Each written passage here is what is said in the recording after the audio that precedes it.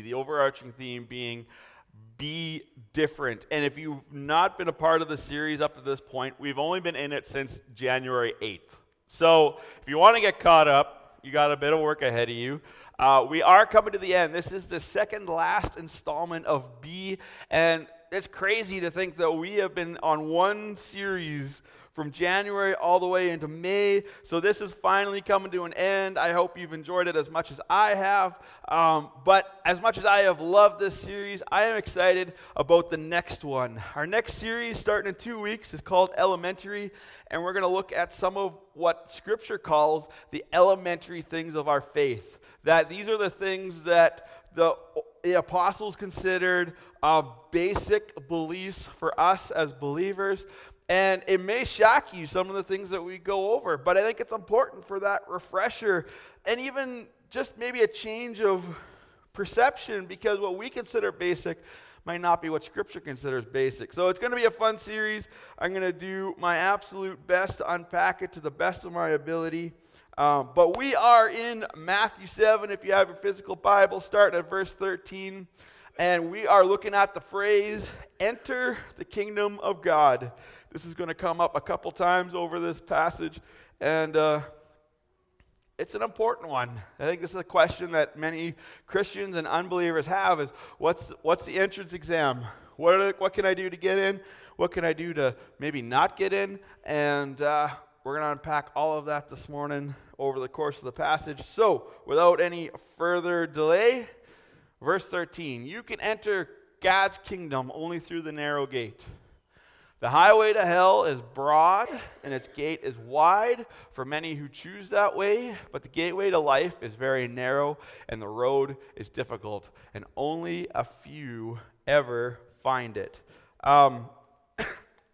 Interesting that phrase, highway to hell. Most of your translations probably say highway to destruction, because we don't like saying that word. And, AC/DC wrecked that line. Everyone's thinking about the song now.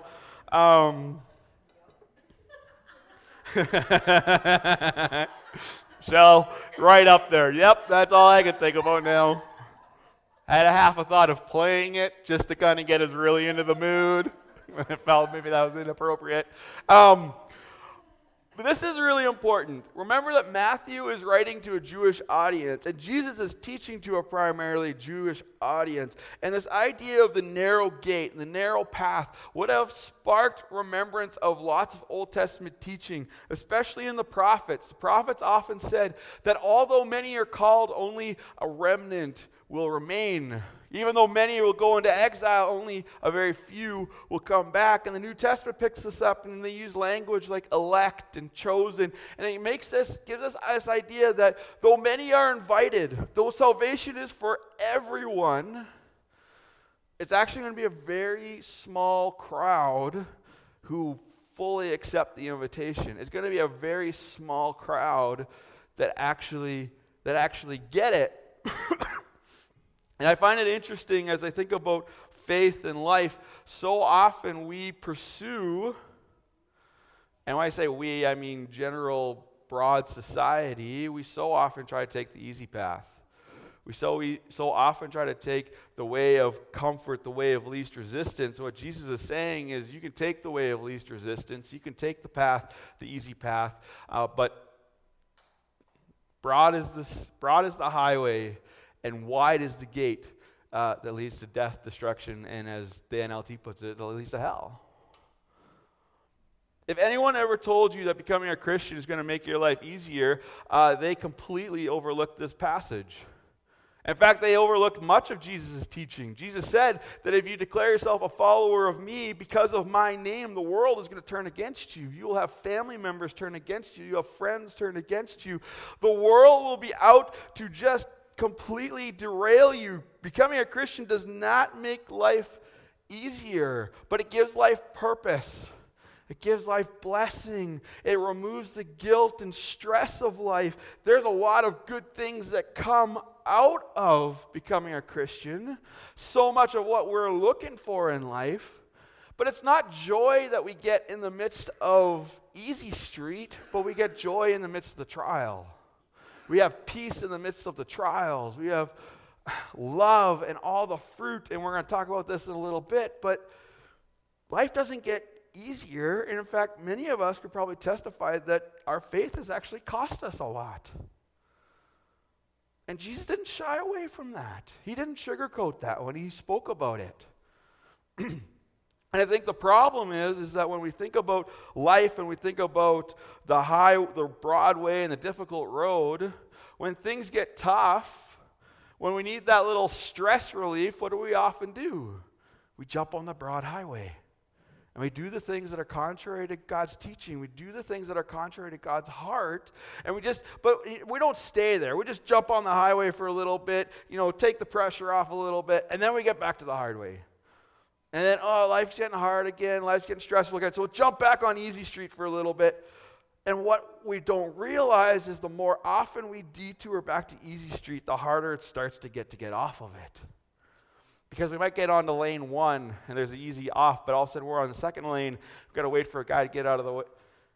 And all of a sudden we're in the middle of the highway and it's really hard to get off. Jesus says, stay away from the easy street. Stay away from making it too easy. And the one thing that has come up over and over and over again in this idea of B is Jesus continually bumps up the bar. And the point isn't to discourage us. The point isn't to make life seem harder than it actually is. The point is to make us understand that the entrance into the kingdom is really high and we can't do it on our own. So praise God that when we accept Jesus as our Lord and Savior, He gives us the Holy Spirit that gives us everything that fills the gap. Praise God we don't have to do it on our own, but that the Holy Spirit comes and He strengthens us and He gives us wisdom and knowledge. And because of Him, because of Christ in us, we are able to meet the standard. Because of Christ in us, we are able to elevate ourselves. Because on our own, it is impossible. And Jesus said that with man, this is impossible. But with God, anything is possible. So my question this morning is, which path do you find yourself on this morning? Do you find yourself taking the easy way more times than maybe you'd like to admit? Or are you sticking it out? And I hope, my prayer for you this morning is that we find ourselves, even though it may be tough, even though the way may be difficult and the gate may be narrow, that we're sticking it out. Because we don't want to be the kinds of believers that just flake out at the first time of trouble. And the reality is that if we think we're facing struggles now, you should look at what our brothers and sisters are facing in Russia and in Turkey and in those countries where you can't be a Christian openly. We can gather. I can broadcast this message to as many people, and I don't have no secret police kicking down the door and tasering me, which I found out someone in the church got tasered this weekend just for fun.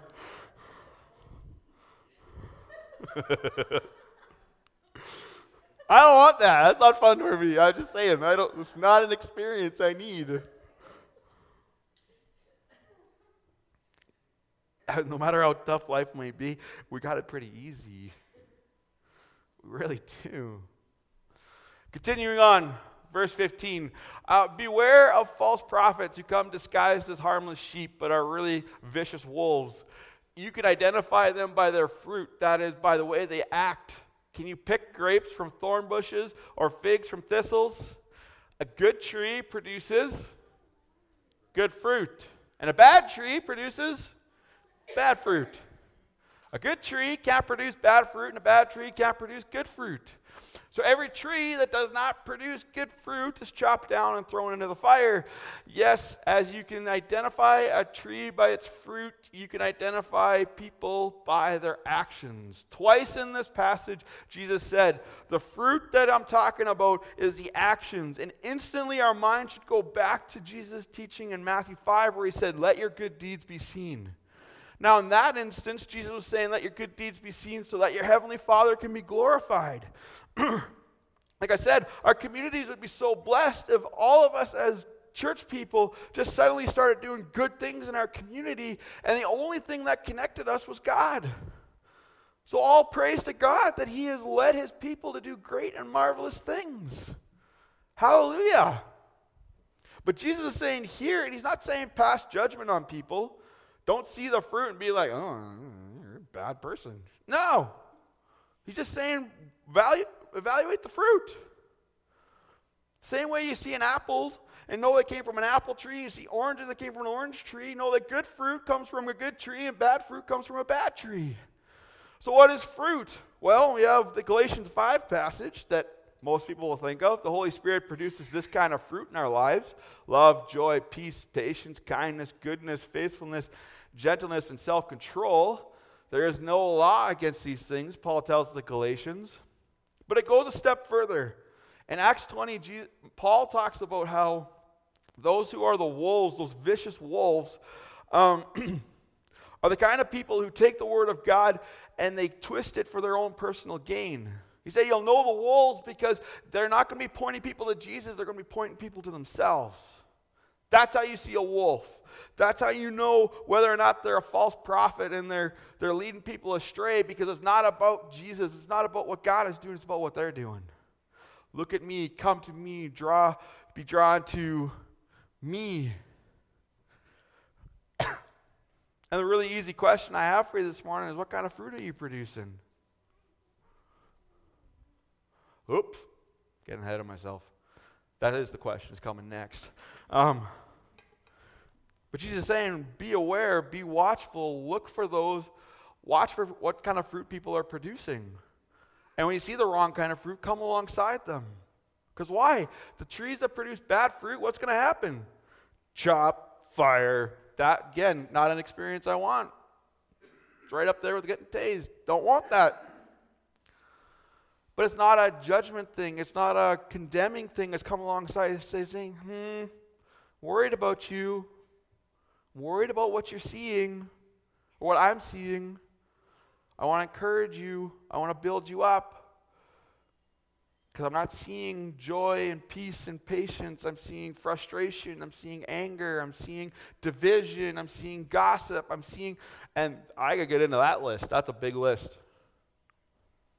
And you know it. You don't need to be told what the good and the bad fruit are. There's things that are right in line with God's teaching. There's things that are right in line with God's character. And there's things that aren't. The things that aren't are bad fruit. And the question you might have is, well, what if I see a wolf? What if I notice somebody who is this false prophet who's leading people away? Well, I found this fable. I thought it was great. I'm going to read it to you. Be encouraged, maybe, I don't know, or have a good laugh, whatever. One of Aesop's fables is about a hungry wolf that put sheepskin over himself and cruised into the sheepfold. It just so happened that the same night the shepherd also had a strange craving for mutton. So he went out to his sheepfold and plunged his knife into the biggest sheep in the flock, which, of course, turned out to be the wolf. The wolf who was disguised as a sheep was eventually dealt with by the shepherd. So too our good shepherd watches out for his flock. You don't have to worry about the wolves. Be aware of them. Keep your distance from them. But know that we serve the good shepherd who's also aware of them, who's going to take care of them. So this is where that whole you don't pass judgment idea comes. It's not up to you to judge. It's not up for us to cast them out. We have a good shepherd who's going to deal with it. And maybe the dealing with it is he speaks to the overseeing shepherd, and I deal with it. Or you come to me and let me know about it, and I will address it. Because that's my job. I am your shepherd. I watch over you. I protect you. I lead you. I feed you. You come to me, and I'll deal with it. So the question I have is, how is your fruit? You look at your life. What kind of fruit are you producing? The other scripture I think of when it comes to fruit is Jesus teaches his disciples in John that if you don't abide in me and I don't abide in you, it's actually impossible for you to bear good fruit. So how's your abiding? How's your connection to the Lord Jesus? How's your connection with your Heavenly Father? Because without him, it's impossible for you to bear good fruit. How's your fruit this morning? Continuing on. Verse 21, not everyone who calls out to me, Lord, Lord, will enter the kingdom of heaven. Only those who actually do the will of my Father in heaven will enter. On judgment day, many will say to me, Lord, Lord, we prophesied in your name, cast out demons in your name, and performed many miracles in your name.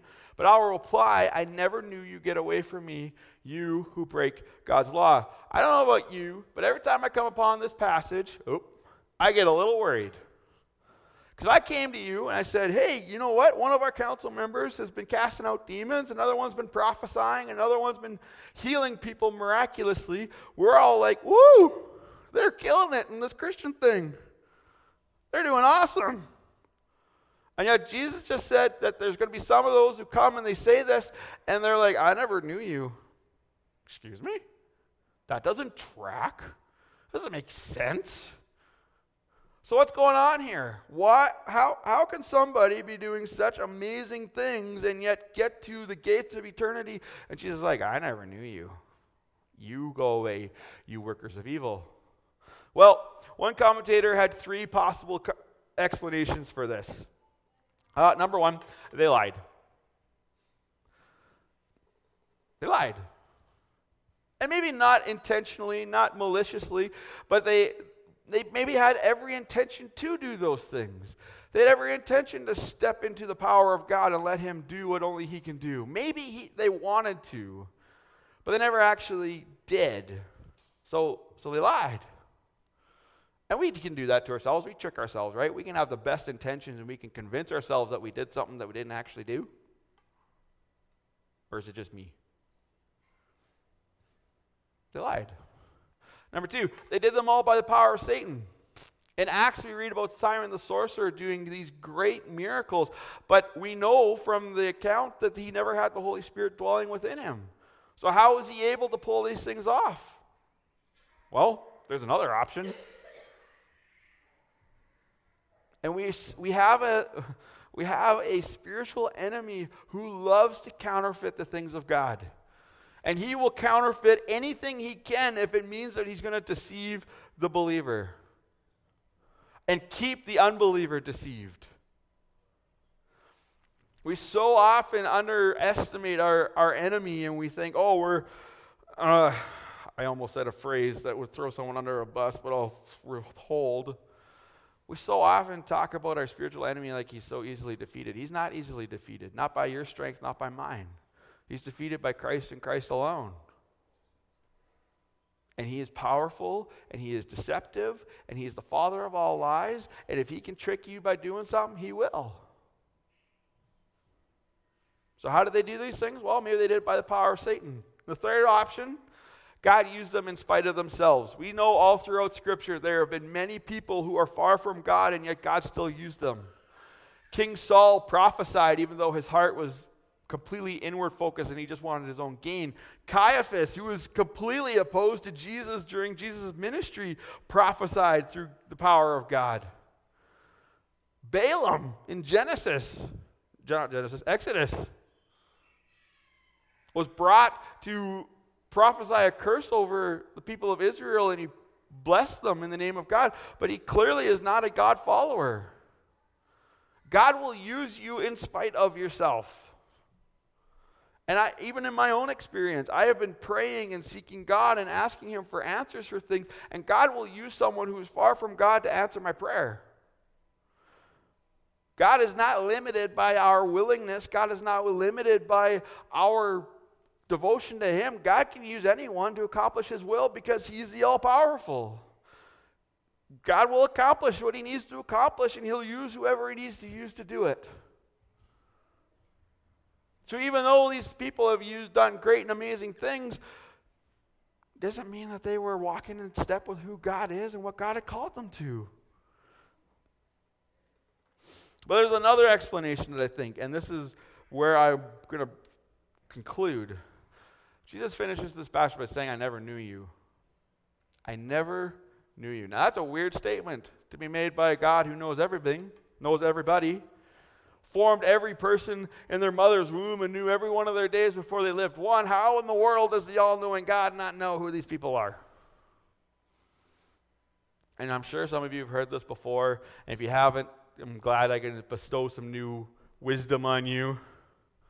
And some of us need to be reminded of this, that there's a difference between knowing somebody and knowing about somebody.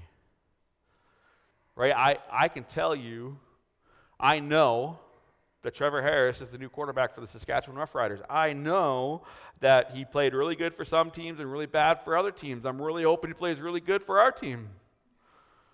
I know lots about him, but I don't know him. And he certainly doesn't know me or know about me, unless he's watching right now. Otherwise, hey, Trevor, thanks for tuning in. Cover my bases just in case. He doesn't, but I can't go up and shake his hand and see how he's doing and find out how. He doesn't know me, and I don't know him. It's the same when we come to our faith. God knows everything there is to be known about you. He knows your thoughts. He knows your intentions. He knows your heart. He knows everything about you. But the question is does he know you? Do you have a relationship with him? And more importantly, not only does God know you, do you know God? And we get back to that song Closer, where it's talking about, God, show me your heart, show me your ways. The only way we learn those things is by relationship.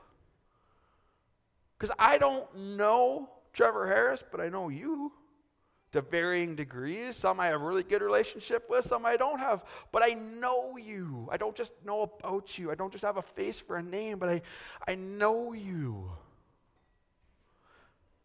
And God knows you. And my hope is that you know him. And this is a really good opportunity. It's not there. It's a good opportunity for me to plug the new devotion that we're going through with men's and ladies. If you haven't been to men's and ladies, you missed out. We're going through a devotion called Abide. And it comes from that John teaching where if I abide in you and you abide in me, you'll produce good fruit. And the point of the devotion is to take everything out of knowledge and take it out of the book and take it really into this practical approach to who God is and letting God move in us and teach us his ways. To actually hear the voice of God the way that you're hearing my voice right now and the way that we hope that he hears our voice. And the reason we're going through it with the men's and the ladies is we've been going through it with the council, and I've seen our council grow and just have this new understanding of who God is and what God wants to do in their lives. And as they have grown, I'm like, I want that for everybody. This is like core part of who One Church is, and my hope is at some point all of us will go through it. But it's that idea of it's not about going through the motions. It's not about acting the right way. Because that's what the Old Testament people got caught up on. They just hope if they did the right thing and they gave enough sacrifices and they just went through the motions enough, maybe God would forgive them and save them and move through them. And Jesus comes on the scene and he's like, that's not the point. And he says it's not about going through the motions, it's about having a relationship. We go back to the Old Testament and we see that there's people who have a relationship with God and they talk to God and God talks to them and they are markedly different from everybody else. That's what Jesus came, he died for, to remove that barrier so that we could have that relationship. Because unless we abide in him and he abides in us, we're not going to produce the fruit that we need to produce. So that's my plug. Better show up for men's and ladies next time.